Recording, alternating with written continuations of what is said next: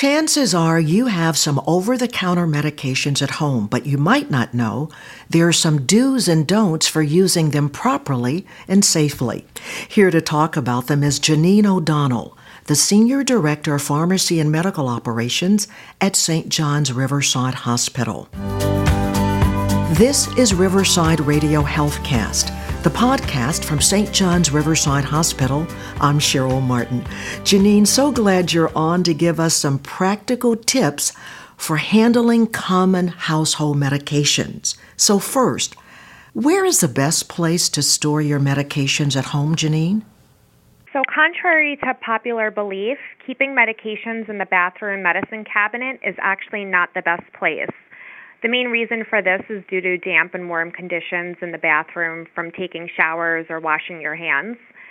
So really the best place to keep your medications are in a cool, dry place. If you live alone with no pets or children, this could be done on your nightstand or on top of your dresser in your bedroom. You just want to make sure you avoid direct sunlight. But if you do have pets or kids at home, you want to keep your medication out of reach. So a high kitchen cabinet away from the stove is the best place to store medication. Great, I'm glad you cleared that up. So what are the common side effects of taking over-the-counter medications? Since most medications go through the digestive system, the most common side effects are always GI related. That's why you see nausea, constipation, and diarrhea often listed as side effects for medication. Another common side effect is drowsiness. So my advice is to whenever you start taking a new medication, you should be aware of the most common side effects. And if you experience anything unusual, you should always check with your pharmacist or a physician to see if the medication can be causing it. So over-the-counter medications are considered safe, so I assume that it is okay to take them every day. Is that correct? That is not correct. Almost all over-the-counter medications have a max duration listed on the package. It is important that you read the information on the package and follow it appropriately. You never want to take more than indicated or for longer than recommended. If you reach the max duration and you are still experiencing the symptoms you are trying to treat, you should reach out to your physician before continuing. The two most common medications that are taken for longer than recommended are laxatives and nasal sprays. Laxatives can cause malnutrition if they're taken longer than recommended because you're not able to absorb the nutrients as the food you eat passes through your body too quickly. It could also disrupt the electrolyte balance on your body, which can lead to severe conditions. So if you suffer from chronic constipation, you should speak with your doctor for other medication options. Also, overuse of nasal sprays can lead to tissue damage inside the nose, which leads to more stuffiness, which leads you to take more nasal spray. So you always want to make sure you follow the nasal spray directions to prevent this from happening. I'm glad you brought this up about laxatives because I think there are people who assume it's okay, especially if your doctor has not given you orders for taking a laxative, that it's actually okay on a regular basis to take laxatives. No, you should always follow up with your doctor if you're going to be using over-the-counter medications longer than what's listed on the package insert because they can cause damage to your system. So can someone become addicted to over-the-counter medications? Yes, and learning to spot an over-the-counter drug addiction is often difficult because people don't think of them as addictive because they're so easy to purchase. But the truth is, drug addiction, whether it's over-the-counter or prescription, can change the brain's chemistry over time, and the user builds up a tolerance to the drugs, needing more of the substance to get the previous effects.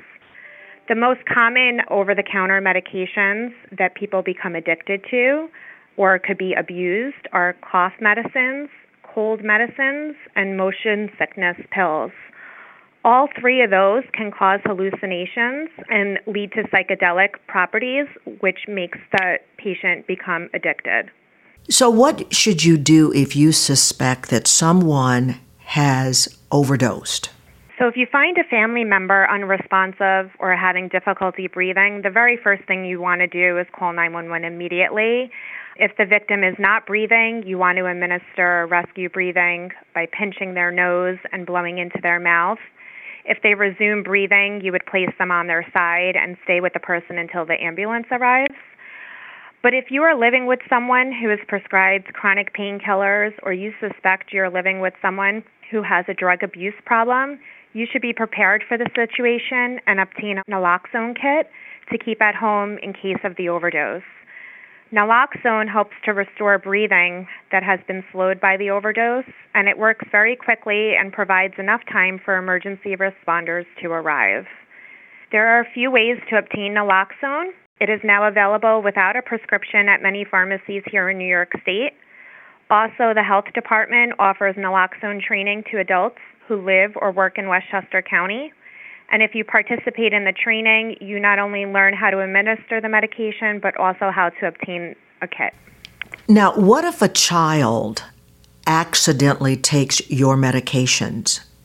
So if you suspect or know that your child has taken your medication, you should immediately call Poison Control. And I'm going to give you that number, 1-800-222-1222. They're the best able to provide you on next steps depending on what substance was ingested by the child. And again, if you find that the child is unresponsive or having difficulty breathing, your very first phone call should be to 911. Now, I've often wondered about this. Is it safe to continue taking medications after the expiration date? For most medications, if it is slightly over the expiration date, it is probably safe, but the recommendation is to always dispose of all your medication once it reaches the expiration date. It loses potency, and that is why the expiration date is listed on there. So if you take medications that are expired, you won't be getting the full effect of the dose. I'm glad you brought up disposal. So what's the best way to get rid of your medications, especially since you don't want to hurt the environment? The best way to dispose of unused or expired medicines, whether they be prescription or over-the-counter, is to drop the medications at a drug take-back site. So most pharmacies either offer the service or would be able to refer you to a drop-off location.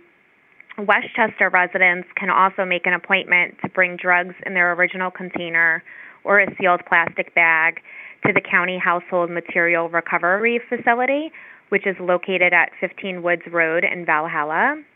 I'm also going to provide a phone number, 914-813-5425, which you would be able to call for more information or to make an appointment.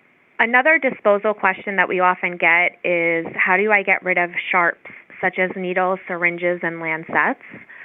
So it's important to dispose of these safely for the safety of the user, but also for the sanitation workers who handle the trash.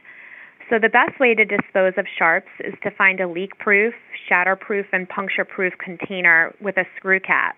So a really good example of something that you could find in your home would be a container used for laundry detergent. So you want to clearly label the outside of it sharps, and then you want to place all your sharps in the container after use. When the container is full, you could tape the cap on, and then you could bring it to a local hospital or nursing home for disposal. Janine, thanks so much for providing some vital information on how to safely use common household medications. Janine O'Donnell is the Senior Director of Pharmacy and Medical Operations at St. John's Riverside Hospital. If you have questions about your medications, please call our pharmacy department at 914-964-4317. That's 914-964-4317. If you found this podcast helpful, please share it with others and check out other episodes of Riverside Radio Healthcast, the podcast from St. John's Riverside Hospital.